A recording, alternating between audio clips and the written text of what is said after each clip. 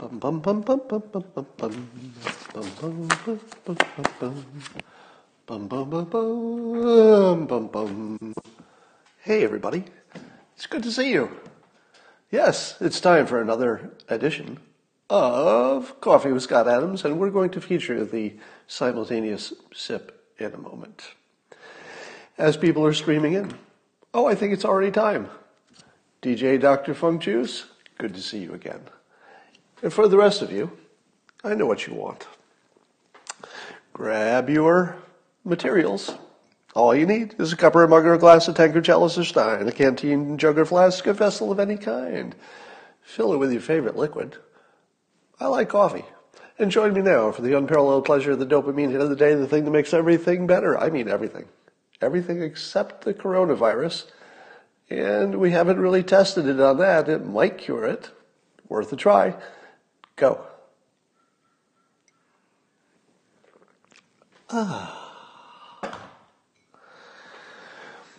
I'm so happy I can hardly contain myself today. As you know, I've been in screaming pain for about 2 weeks, at least a few hours a day, every day. But I just got on some prednisone and some other antibiotics, and I woke up feeling good for the first time in weeks. Do you know how good it feels to feel good? I'll bet you do. Have you ever been sick and then there's that first day when you're not sick anymore? Oh my goodness, it feels so good. It feels so good. So if I seem extra happy today, that's why. Well, speaking of happiness, let's talk about the opposite. Now, normally, I don't like to spend a lot of time in these periscopes talking about stuff that isn't fun. But you can't really ignore the coronavirus. The coronavirus has its own agenda, apparently. And so here are some stats from the news. 85,000 people are confirmed. What does that mean if 85,000 people are confirmed to have it and it's highly viral? How many people have it? What do you think is the multiplier on that of known to unknown cases? Does anybody know? I don't think anybody knows, right? Because we're finding these cases now that don't seem connected to anybody else who has it. Now, of course, they must be, but we can't figure out how. So there's that. I'm going to get to some good news. So if you're waiting for some optimism, it's coming. I'm just giving you some stats. So the death toll stands at over 2,900. The risk of global spread is, quote, very high, according to WHO. We're seeing cases in Mexico. Well, that's going to get interesting. We'll talk about that. U.S. citizens are urged not to travel to Italy unless it's essential. South Korea has 3,000 cases. Italy is around 50,000 in quarantine. Schools across Japan are closing, and I think in France they just announced that no gatherings more than 5,000 people will be allowed. So, and you can see that the stock market is basically pricing in a zombie apocalypse. So there are two things which have become separated at this point. One is the effects of the coronavirus psychologically and economically, because those are the same. The economy is really a psychology machine, and right now it's broken. So the machine of the economy is broken because the psychology that drives it is currently degraded because people are worried. Rightfully worried, but maybe a little too much. So I'm going to give you my predictions. You ready? Goes like this. I think the stock market is most likely to suffer for about a year. Could be 2, could be 3, could be 6 months. But I'm going to pick a midpoint. I think about a year. And by that I mean all of the other fundamentals are pretty good. Pretty good. So when things come back, they'll probably come back pretty quickly. But I think we have about a year of worry. Certainly, though, it's more than worry because supply chains are being disrupted, etc. So if you're a investor, I would say that selling your stocks now might be the very worst thing you could do. Now, I don't give financial advice on here, so do not take any investment advice from cartoonists. But the stock market is a weird kind of investment because it has one quality that a lot of other investments don't have, which is if your money ever went to zero in the stock market, let's say you've got a diversified portfolio, you didn't do something stupid and buy individual companies, but you bought a diversified portfolio, which you should do. If you've done that, the odds of that ever going to zero, well, very low. But if it did, money wouldn't be worth anything. So it wouldn't matter where else you had your money. If the stock market ever went to zero, nobody would have money. That would be the end of the economy, the end of civilization. Now, that's not true of other investments. You could buy a house, which most people consider a good investment, right? But your house could burn down and you forgot to put insurance on it. You could lose your job and the bank takes it, etc. So if you're looking at one individual thing, you could lose it all. But you don't really have that same kind of risk with the stock market. Because if you were to lose it all in the stock market, it means that no matter where else your money was, it's gone. There won't be any banks. If the stock market went to zero, there would be no banks. And your cash would be worthless, the government would be defunct and all that. So getting out of a long-term risky investment sometimes makes sense. Getting out of an investment whose risk is identical to the risk of civilization itself doesn't make sense. So if you're a long-term holder, this would be a good time to remind yourself why you're a long-term holder of stocks. I will tell you my personal strategy. My personal strategy is that I'm actually worried that the stock market will recover too much on Monday because I want to buy. So I'm a buyer at this price. If the stock market goes up 5% tomorrow, maybe yes, maybe no. I mean, on Monday if it goes up 5%. If it goes down 10%, maybe I'll wait. Maybe I'll wait, see if it finds a little temporary bottom. But I'm going to wait for the downward pressure to sort of plateau a little bit. If it looks like the downward pressure is slowing on Monday, I'll probably put every penny I have excess into the market. I can't imagine there would be a better time to buy. Now, that's not stock advice. You really, really should not take advice from individuals unless they're telling you to diversify.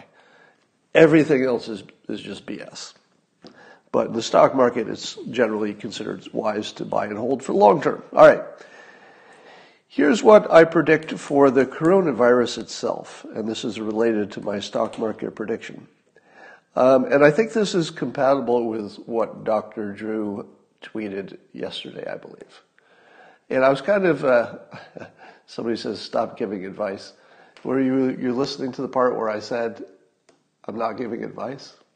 All right, you get blocked for not hearing me say, I'm not giving advice on stocks.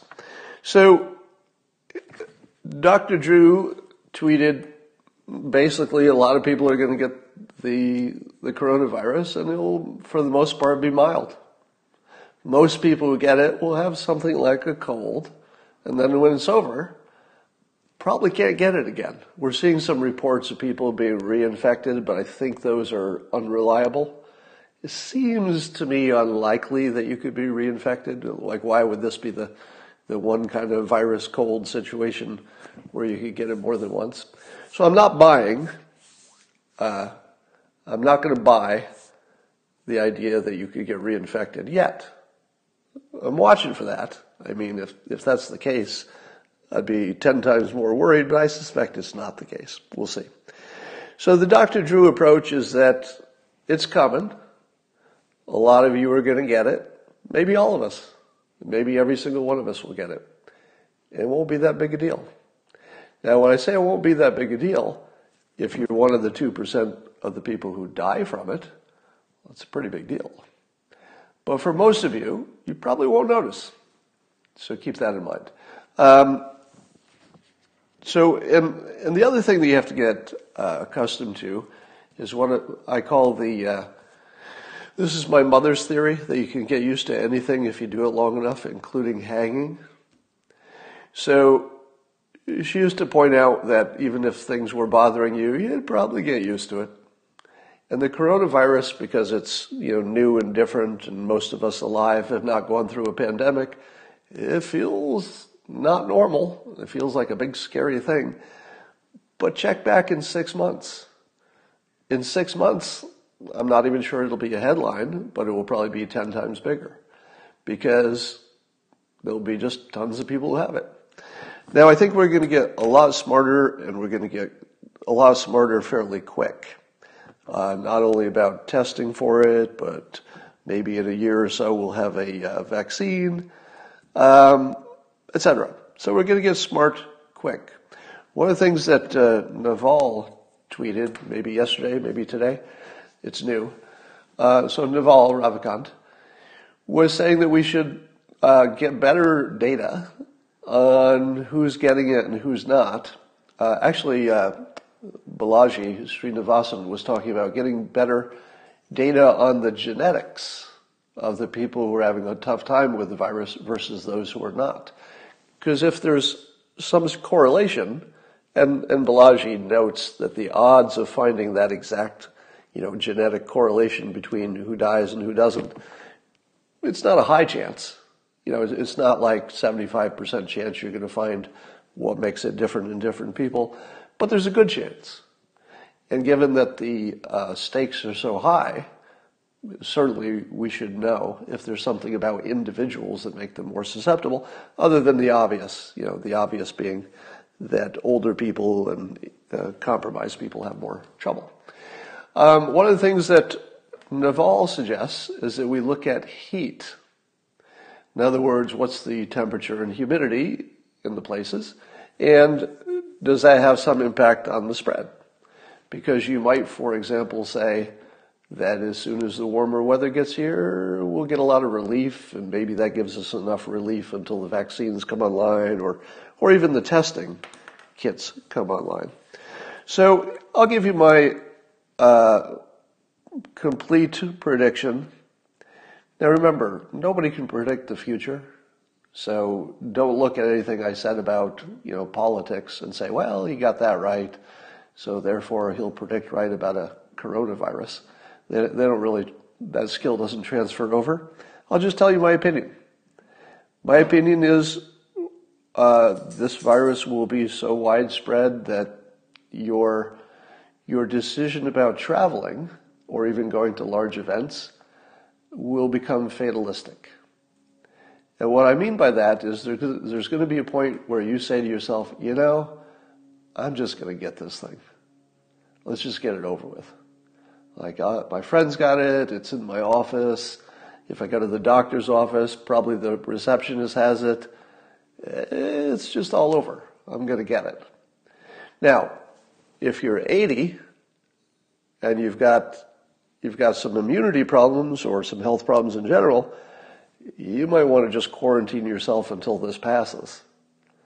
But if you're 35 in perfect health, and maybe if we knew a little bit more, as Balaji suggests, Srinivasan, he suggests that we know more about, who's really suffering and who's not. If you decide that you're one of those people who probably isn't going to die, maybe you just say, well, I know, I'm going to get it, I'm going to get it. Somebody says, what about children? Good point. As long as schools are open, there's nothing you can do. If you've got kids and those kids go to school, you're going to get the coronavirus. Let me just say that as clearly as I can say it. If you have children and they go to school, you're getting the coronavirus. But it'll probably be like a cold. You'll have a few days off of work. You will feel no guilt about going to work. That if you have Have you ever noticed you have a minor cold or a headache or something, you feel like you got to tough up and go to work? It's like, I'm not going to miss work just from a sniffle. So you'll always have that balance of, should I go to work, should I not? But if you get the coronavirus, it's vacation time. Let's hope it's not too bad for you, but you're not going to feel bad about staying home. Because believe me, your coworkers will be happy about it, even though you're going to get it all anyway. So here's the attitude I would suggest taking into this. You are probably going to get a cold or a flu sometime in the next year or so anyway.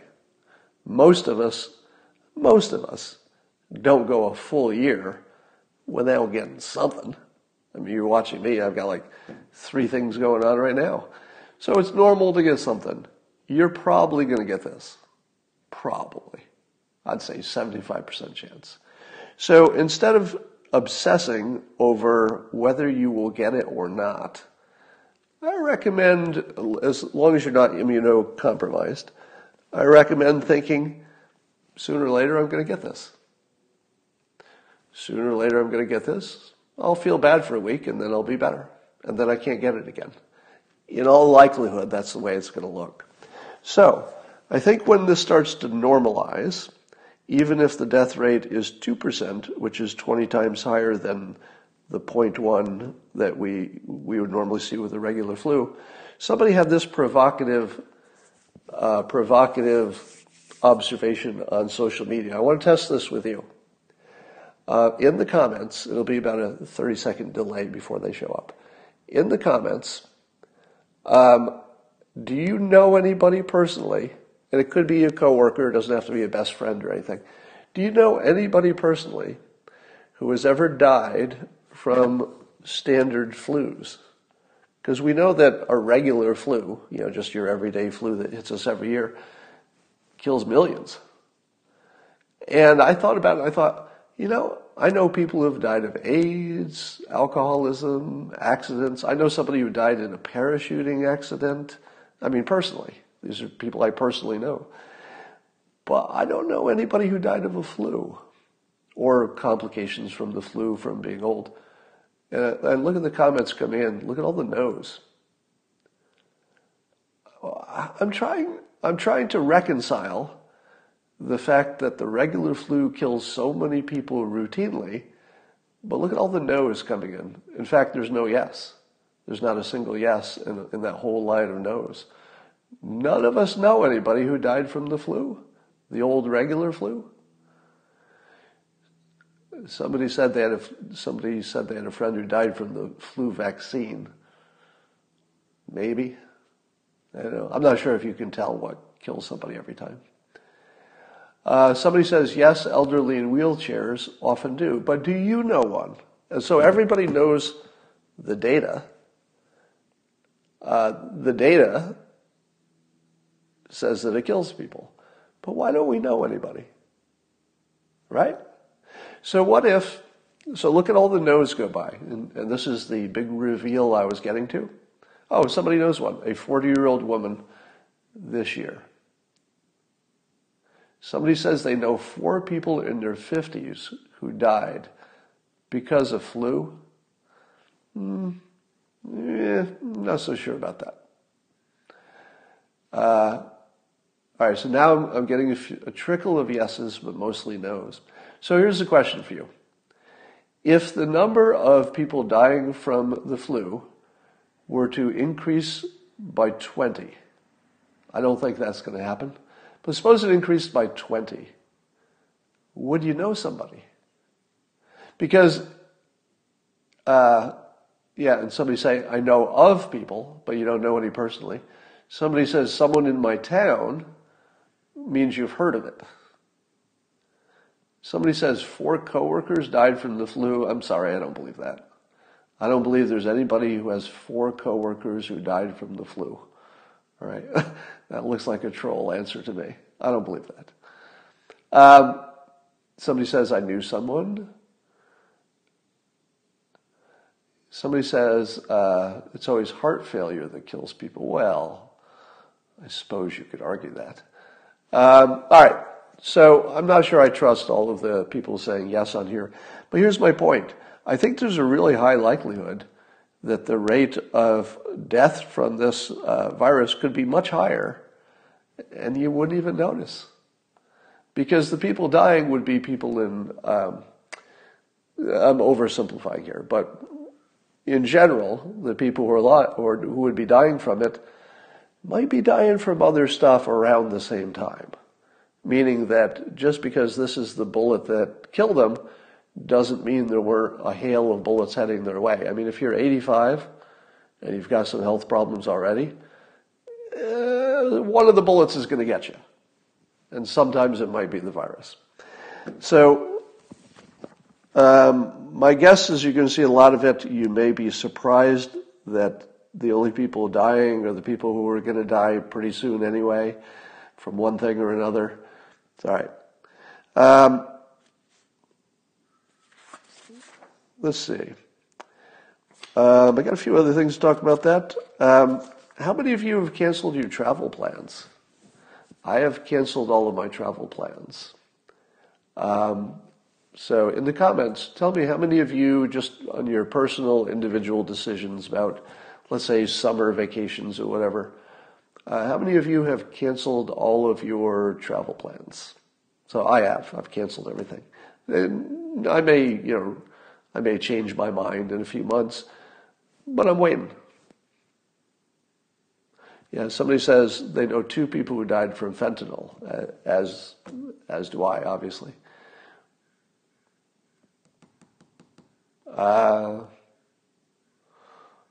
Okay, so that's the question. We'll see in the comments. Let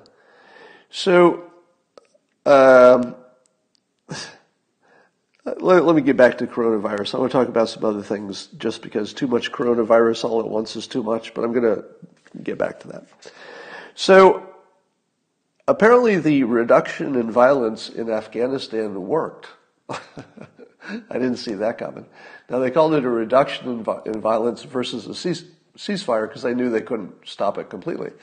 But apparently the Taliban held off at least a little bit in their violence for a week to get serious about signing an historic agreement. So I guess there's going to be some kind of an attempt for a peace agreement in Afghanistan. Now my take on this is that none of it's real. I assume that the Taliban just would sign anything to have less of us, meaning the United States. So I don't think the Taliban means it, but at least if it gets some of our troops out of there, then it just becomes their problem. So there's certainly a question about whether it would cause some kind of mass internal civil war slaughter that we could have prevented by staying. But I think we've just decided it's not our business anymore. So I think that's good news for the United States and potentially devastating news for Afghanistan. And you can decide how you feel about that. All right. Chris Matthews is in the news, not for a good reason. So he's being accused by journalist Laura Bassett, who had appeared on his show, and I guess when they were sitting in the makeup chairs, he was saying some things that made her uncomfortable. And I will paraphrase them, but basically he was, upon first meeting her and being in, if you've never seen the makeup rooms for these TV shows, they're very small. So imagine something that's a very small room and often, I don't think I've seen more than 2 chairs. There must be some that have more. So usually you're pretty close to the other person. It's usually one makeup artist on each person who's going to go on air. And so allegedly, Chris Matthews said something about, falling in love with her because of her appearance. And that he made other kind of what she considered creepy references to her makeup and her appearance. Now, there's no accusation that he Me Too'd her beyond the way he was talking that made her uncomfortable. He wasn't hitting on her in some explicit way. He was being a 74-year-old guy who used to talk that way and doesn't know that he can't do it anymore. I mean, that's basically the whole story. But the interesting part about this really doesn't have anything to do with Chris Matthews. And I hope he comes out fine. I have no ill will for Chris Matthews. I think he's a product of his time and his upbringing. It's not an excuse. I'm not excusing him. I'm just explaining. Context matters. And he's got a blind spot, I would say, because he doesn't give me the impression, based on watching him for years and years and years, I don't get the impression that if he knew he were making somebody unhappy, he'd keep doing it. So you have to assume that there's sort of a blind spot situation going on here. So it's hard for me to get too hateful or, I don't know, get on my high horse about somebody who's just got a blind spot that got fixed, I'm sure. My guess is that whatever way Chris Matthews used to behave, probably it's not happening anymore. Because I think he's now informed, very informed, of how it might be received by other people. So there's that. But, he's 74 years old, and there's something about this story that borders on elder abuse. Kinda. Because it's hard to separate what he's saying and the way he was alleged to have acted from his age. It's hard to separate those things. Because, if you were 35, I just don't know if it would be happening. And frankly, here's a thought experiment. If Chris Matthews had been a younger, more attractive man, and he'd said exactly the same stuff, would the response have been this? I know I'm going to get in trouble for this. Probably get in trouble for this. It's just a thought experiment. I'm not recommending anything. I'm not suggesting anything. I'm certainly not softening or apologizing for Chris Matthews in any way. That's just for him to do. I'm not interested. But you have to, and here's the blind spot I'm talking about. If you're Chris Matthews and you've been famous for a long time, he's probably used to people reacting to him in a certain way for a long time, and he's not that guy anymore. So I think that's part of the blind spot. Anyway, the big question in politics is, what if Biden wins in South Carolina, which apparently he's going to? Is that going to reinvigorate his campaign? Will it? Will it invigorate his campaign? Well, I think it will, in the sense that the news media tells us what to think about all this stuff. And I think the news media, of course, likes a horse race. Everybody says that. They want some action. They want a good matchup. They want a good fight. So I think the media will be promoting Biden as more of a potential winner of the nomination than maybe he should be. So, yes, I think it will change the race. Might only last a few days until Super Tuesday, and then everything will change again. But yeah, at least the way it's reported will be that it makes a difference. Now, here's the interesting thing about Biden. If you imagine that the real powers that be are, let's say, tribal, and let's say that there's a Hillary Clinton tribe, a group of people who support Hillary Clinton and have some, maybe in some cases, financial or psychological interest there, and that they would like to have as much control over the government as possible, right? Now, you can imagine, if you want to take your conspiracy theories, or maybe they aren't, to another level, you say, well, there's also a intelligence services tribe. People who loosely are on the same team and act in a coordinated way, even if they don't coordinate explicitly, to get sort of an outcome that they want. Maybe the Russia collusion story was about that. So you start seeing the world as tribes. There might be a tribe that's very pro-Israel. There might be a tribe that's, wants this or that. But if you see the world as tribes, and then you see the political system as sort of the theater that the public sees, but the real power is these tribal influences over the politics, then, and by the way, this is pretty close to how I see the world. It's not the only thing happening, but is one of those filters I find useful. And to extend that, who would the Hillary Clinton tribe let's say a lot of deep state people working in the government, ex-Obama people, etc., who would they most like to see as president? Well, they'd like to see somebody who's on their team, per se. They'd like to see somebody who has policies that they like. But I don't think that's the real driving force. If you imagine that there are tribes, and that there's a Clinton tribe, I think they want power. Power in all the ways that it matters. Money, influence, connections, all that sort of thing. And if you believe that's true, who would be their favorite candidate?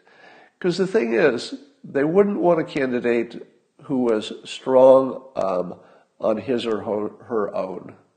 Well, let me be specific. Would the Clinton tribe, if such a thing exists, would they favor a Bloomberg presidency? Because they might be quite compatible with his policies. So Bloomberg has policies that the Clinton lovers would like. Would they support him? I say no. And here's why. Because you can't buy him. Well, China probably can buy Bloomberg. But if you're the Clinton tribe, you can't really buy him. He's not controllable. There's just nothing you can do. So even though he agrees with pretty much policy-wise almost all the things they'd want to do, I don't think he's going to get their first choice. I mean, if he becomes a nominee, they might support him. But in the primaries, I think they prefer Biden. And I think the reason they prefer him is that they know they can control him, partly because of age, partly because he's an Obama acolyte, and Obama probably could control him, and that gives the Clinton tribe some control. But because of his age, you know where I'm going with this. His vice presidential pick will be the big variable. And I've predicted it's Kamala Harris. And Kamala Harris is essentially connected to the Clinton tribe, meaning that she has the second most endorsements from, let's say, important Democrats. The first most endorsements is Biden. So if you put Biden and Kamala Harris together, first of all, they're a pretty strong package. I would say that would be a good candidacy to run against the president. I think everybody would lose against Trump, but it would be a stronger package. Bloomberg plus anybody would be a strong package too. So here's my prediction. Apparently the superdelegates have said by a very high majority that they do not plan to honor the highest vote getter if it's not a majority. So it looks like Bernie is going to come into the convention, the Democratic convention, with the most votes, but not over 50%, which allows them, by their rules, to, after the first vote, the superdelegates can get involved. And they've already said that they're not going to automatically elect Bernie. And I think they all know that it would be a death sentence for the Democrats, because it kind of would be. So what is the most likely thing that these people who have already said they're going to ignore the highest vote total if it's not a majority? What's the most likely outcome? A brokered convention, and one that's compatible with the Hillary Clinton tribe. I think that's your best choice. Now, would Bloomberg contribute his money to getting Biden elected if it's not Bloomberg who gets the nomination? Maybe, because that's a big variable. If Bloomberg goes all in and says, yeah, I'm going to fund all the congressional races, I'm going to fund Biden, I'm going to do all this, well, then Biden looks a lot stronger. So if you give him a young female senator, person of color, vice president, and he's controlled by the Clinton machine, that feels like where it's heading. Now, of course, you all know my hidden secret interest, which is my original prediction, is that Kamala Harris would be the candidate for the Democrats. She obviously has suspended her campaign, and therefore most people would say, well, Scott, you're very wrong about that. She didn't even make it into the final 8 or whatever it is. But we're not done yet. We're not done yet. And if I were to put money today on the most likely outcome, it's this. The most likely outcome is Biden getting the nomination in a brokered convention, having already named or about to name, because we could suspect it's going to happen before it happens, Kamala Harris, or somebody as good. It doesn't have to be Kamala Harris, but it could be somebody who has a lot of the same qualities. So that's my prediction. All right, but it's probably no more than 20% likely, and the other likelihoods are small too.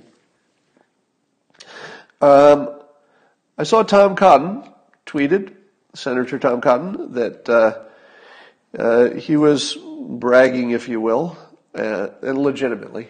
By the way, when I say people are bragging, that's not an insult. I am pro-bragging. If you did something right, you can tell me about it. And you can be as unhumble as you like, as long as it's honest. As long as you're willing to tell me that when you do something bad, that it was also bad. So when I say somebody's bragging, not an insult, as long as it's true.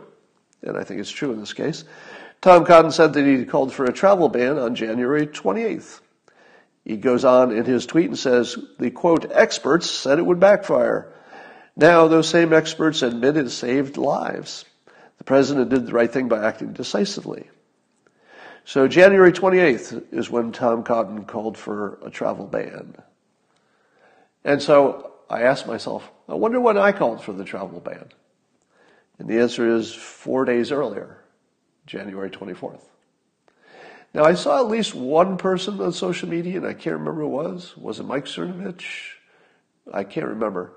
But somebody else was calling for a travel ban early.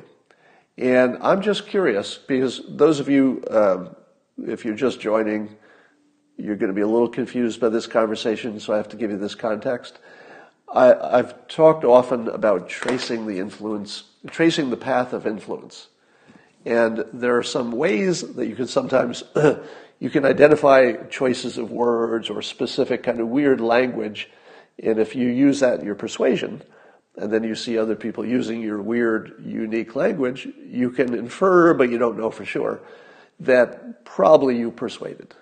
Because you can see the linguistic, fingerprints go all the way through.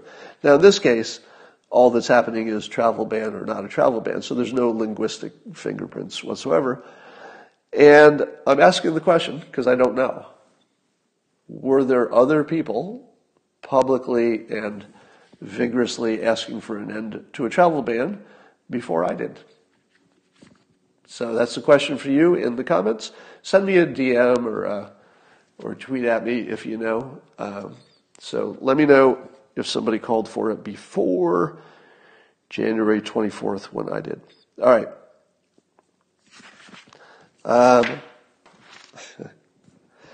Bill Kristol is pushing a new hoax. It's Hoax 8, and it looks like it's going to be a big one. And it looks like Hoax 8 is going to spread faster than the coronavirus. Well, it already has, because it's gone to millions in this country already. And here's the hoax. The hoax is that allegedly President Trump said that the coronavirus is a hoax. Do you believe that? Do you believe that the President of the United States said that the coronavirus is a hoax? I mean, do you even have to look at the details? Do you really need to even look at the context? On its surface, without doing any research whatsoever, don't you know that's a hoax? I mean, really? Isn't that obviously a hoax? Now, what this comes from is that the president did say that the way the Democrats are politicizing his reaction to the coronavirus, all the steps the government has taken, that he's saying their reaction to it is the hoax. In other words, the hoax is saying that the president hasn't done anything or enough about it, when in fact he has, in his opinion. So the bad people, the Bill Kristols of the world, and by the way, I always rail against imagining you know what people are thinking, because we're so terrible at it. But I can't watch Bill Kristol do anything without thinking his intentions are actually just evil. I mean, actually evil. Now, are there people who actually have evil intentions, like an actual sociopath or a psychopath? Because Bill Kristol looks exactly like a sociopath. Like there's something deeply wrong with him and his, I think when I see him in public, it seems like he's trying to harm the country for whatever personal benefit, etc. And I don't say that about a lot of people. And I never say that about a president, by the way. When Obama was president, it was popular on the right to say that President Obama hated America and he was trying to destroy it. Now that's ridiculous. One of the things I believe to be true is that no matter what kind of a evil, bad person you were, by the time you become president of the United States, the most normal psychological transformation would be, well, the United States is great. If the United States picked you as its leader, what would you think of the United States? Would you say, well, they picked me as the leader, but man, they're broken. That United States is a piece of garbage. But they picked me as the leader of the garbage? No, not a single person in the world would be able to have that thought. And if they were that crazy, I think we would have detected it. By the time you are selected by your country to protect them and to be their leader, there's no way in the world that you can have a bad feeling about the people who put you in that position. I mean, you can have bad feelings about things, but you're not going to have a bad feeling about America once America has made you its brand leader. I just don't think that your brain can even do that unless you're actually damaged in some way. No normal brain can dislike the United States once you're the leader. So anyway, I won't assume that I know what Bill Kristol is thinking, but I will say that the overall impression by all of his actions are that there's something deeply wrong with him. I mean, actually, sociopath kind of wrong. I'm not diagnosing. I'm saying that that would be the impression he leaves by his actions. We can't know what he's actually thinking. All right. So the way Bill Kristol spread the hoax is he said this. He said that the president called the concern about the coronavirus a hoax. Didn't happen. The president never said anything like the concern for the virus is a hoax. He says he hopes everything will be well, but there's a good chance it could, spread and become bigger. That's just a fact. It's a good chance it will spread and get bigger. He hopes that won't happen. Nothing wrong with that. So that's the hoax. So I'm playing an experiment today. So you may have seen me tweet that this new hoax, Hoax 8, that the president called the coronavirus a hoax, which didn't happen. That hoax, I'm trying to see if I can kill it early, because the earlier you get it, the more chance you have of snuffing it out. And what I've done is I've put the provocative idea on Twitter that the hoax itself is a virus that will only infect artists. Because if you look at it, it's all the people who are writers who seem to have fallen for it. Now watch and see the paucity, the lack of engineers, lawyers, scientists, and economists who buy into this hoax. Just watch for it. Every time you see the hoax, and you're going to see it a bunch of times on, you're going to see it on TV, you're going to see it on Twitter a lot. But click on the profile and find out if the person is a journalist, writer, pundit, musician, Michael Moore, MSNBC host, etc. And so the funny part, sorry, my cat's visiting. The funny part will be seeing if we can shame them off it. I've never tried this, but see if we can shame them off it by demonstrating that only artists are susceptible to the hoax virus. We'll see. It's just a test. Speaking of reprogramming people, I've made the connection between an idea virus and an actual virus. And I've often said that terrorism, Islamic terrorism, and probably any other terrorism, so let's just call it terrorism, is like an idea virus. It has all the qualities of these physical viruses. And by that I mean it is transmitted by contact. You can't easily tell who has it and who doesn't have it, the thought of terrorism to actually do it. It spreads quickly, there's no cure, it affects individuals differently, and once it gets inside your borders, people are going to die. Now, here's why I think this story has more impact in a persuasion, indirect way than we may be noticing. It will become increasingly clear to people that an idea virus, in other words, somebody who has bad intentions in their head, and an actual virus need to be treated almost the same way, which means, quarantine, closing borders, vetting people as much as you can. And I think that those two ideas have always been treated as completely separately. But because of, especially now that there are a couple people in Mexico that have the coronavirus, that immediately makes you think about border security, because do you want infected immigrants who are lovely people? I'm never one who will speak ill of immigrants. I love my immigrants. Lovely people, but it looks like there are going to be more of them who are infected in the future. As soon as that happens, people are going to start equating in their mind border security and this physical virus, the coronavirus, and it's a very small leap from that to seeing internal thoughts and idea viruses as the same thing. You have to treat them the same. And here's my question. Why have we never used, or maybe we have and I don't know about it, but is there a persuasion lab where we're trying to cure terrorists? Is that happening? Because you'd imagine that somewhere in the government, somebody ought to be working on that. And let me tell you how to do it. So you take a bunch of terrorists, and let's say you work on the hardest cases. Let's say Guantanamo Bay. Got a bunch of terrorists in Guantanamo Bay. Why are we not trying to deprogram them?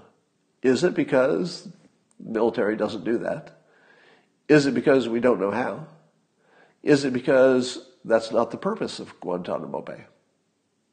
Maybe that's just not its purpose, so nobody even thinks to try that. But here's how you do it. Now, I'm going to ask you that if you're a believer and you have a religious belief, doesn't matter if it's Christian, Muslim, doesn't matter what it is, I would ask you to turn off the live stream now. Because what I'm going to say in a moment could actually deprogram your religion. And I'm pro-religion, so I don't want to do that. I'm pro-religion, but not a believer. And by that I mean that it's just so obvious to me that the religion filter on life is very, very positive for massive amounts of people. And I'm in favor of anything that works. If this religion works for you, makes you a better person, gives you a framework for your life, keeps you out of trouble, that's all good stuff. I mean, some of the finest people I've ever met are deeply religious, and I don't think that's a coincidence. So I'm very pro-religion, but I'm going to say some things in a moment that could actually destroy your religious belief. So I would ask you, and I'm serious about this, I'm completely serious. If you don't want to take that risk, because religion is good in your life, you should turn this off and not listen. All right, here's what I would do if I were trying to deprogram religious terrorists, let's say an Islamic terrorist. The only way you can do it is to deprogram their religion. You have to do that. You can't really deprogram just probably. Again, this all would have to be tested. But my sense of it is you probably would not succeed keeping their religion intact and just trying to get rid of that bad part. I think that's too fine I don't think the surgery could be that fine. So I think instead you would have to get rid of their religion. And that's why I've asked you to turn off this broadcast if you don't want to have anything about your religious belief, form a question in your mind. And it goes like this. I've never known anybody who has studied the history of religion and all of the different religions and how they formed and who believes what across the world, who in my opinion believes that it's true or believes any one of the religions is true. Now, I don't think any of you agree with that, right? Probably 100% of you just said, well, that's not true. There must be tons of people who study the history of religion and are still religious. In fact, probably most of you are going to say, I think most people who study it keep their religion. Well, I'm going to make a distinction. Two kinds of beliefs. There's one kind of belief where you really believe it. I mean, you really, really believe it. It is literally your truth. But there's another kind of belief, and I'll call it a lifestyle belief. I wrote about this in God's Debris. It goes like this. If you're going to cross a street and there's a truck coming your direction, and you know that walking in front of it would put you in front of the oncoming truck, do you say, I don't believe there's a truck there, and walk out in front of it? No. Your belief in the truck is the real kind. Belief that if you walk in front of a truck it will kill you is the real, true kind of belief. The other kind is, I'm going to, be this religious kind of person. I'm going to buy into the lifestyle. I'm going to pray. I'm going to tell myself it's true. I'm going to act like it's true, but it's different. That's a lifestyle belief. And I think there's nothing wrong with that. I'm certainly not insulting it in any way. I believe that if you show somebody all the different religions, it becomes immensely obvious that they're all invented by people. Sorry, if you didn't know that, that's why I asked you to turn off the stream. Most people don't know that. I would say, 80% of the world, 80% of believers would not be aware that if you looked at the history of religion and how they grew and what they have in common, etc., it's really obvious that they're just invented by people. Once you see that, I think, and this is the hypothesis, subject to testing, it would move some number of people, not all of them, from that real kind of belief, the kind where you walk into in front of a truck, it's really going to kill you, to the other kind of belief, where it's a lifestyle. Because you can't really ask a devout Muslim who's brought up in the life to get rid of that. They might want to keep the lifestyle. Just get rid of the literal belief and move it into more of a preference belief, if you will. Now, would that work? Don't know. Maybe it works for some, maybe it doesn't work for others. Would it work in conjunction with other things? I don't know. Might. But the point is that you could create a lab where you had actual terrorists, and then you could test, you could hook them up to brain monitors, sensors, and you could say, okay, let's test you with a variety of images based on your old belief, your current belief that you're a terrorist, and they'd probably get happy when they saw a terrorist act, for example. Then you work your tests, and then you test them again. You put the brain sensors on, you show them the same images, and you see if anything's different. So if it worked, you could move somebody from being excited that there was a terrorist act, like actually that part of the brain going, yeah, a bunch of people got killed, to putting the sensors on, and now they think, oh God, that looks like a big mistake. And I think you can measure that directly in the brain. So, are we doing that anywhere? If I had to guess, probably. Probably somewhere in the government, or maybe it's another country. Somebody's testing this. And if they're not, I'm pretty disappointed in the governments of the world. All right. So there's that. I think I had only one other thing I wanted to talk about. Transgender sports. This is for those of you who haven't already tuned out. So I want to leave you with just this one thought experiment. The way sports are currently organized, throwing some transgender athletes into the mix seems terribly dangerous in some cases and unfair, people would say, to women in other cases. But that's as sports are currently organized. What if we simply said, how about everybody plays on the league that they're capable? That's it. Just everybody plays wherever they're capable. If you're a woman and you can play in the NBA, okay, why not? Now, the reason that people say, no, this is not fair, is that women would never be the best in a sport, for most sports, I guess. So people are saying it's terribly unfair. Women would not ever be the best. Now, I've gotten rid of the problem that the transgender athlete would be too good. Because if you just rate everybody by ability, and you can play in a co-ed team if that's where you fall out, then there's no worry about transgenders dominating the sport. They're just put in the mix with everybody else.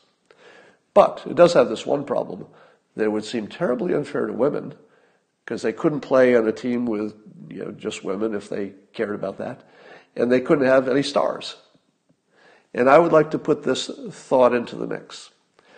Technology has fixed that. If you gave me a choice of watching Serena Williams play a 110-pound female that she's going to absolutely obliterate, and you already know it before you turn on the TV, or Serena Williams plays the number 200th ranked man, which am I going to watch? I'm watching Serena play the man every time. I think you would have a similar reaction, or at least enough people would, that eventually you would have, you would have some kind of fairness. Now, somebody said, Title IX, goodbye. I think you could still be fair to women by letting them play on as many teams as they want, funding them equally, making sure they have the same resources, etc. But the teams are just sometimes co-ed, or all the time co-ed, but you don't always have a situation where there would be a woman on the most elite teams, one would assume. So here's the thing. Would Serena Williams make as much money, let's say in endorsements and championship victories and stuff like that, would she make as much money if she played on a semi-co-ed situation? And the answer is not the way it's organized now, but how hard would it be to change it? All you'd have to do is say, more people are going to watch Serena play the 200th ranked man than are going to watch two 12th ranked men play each other. I think that's true.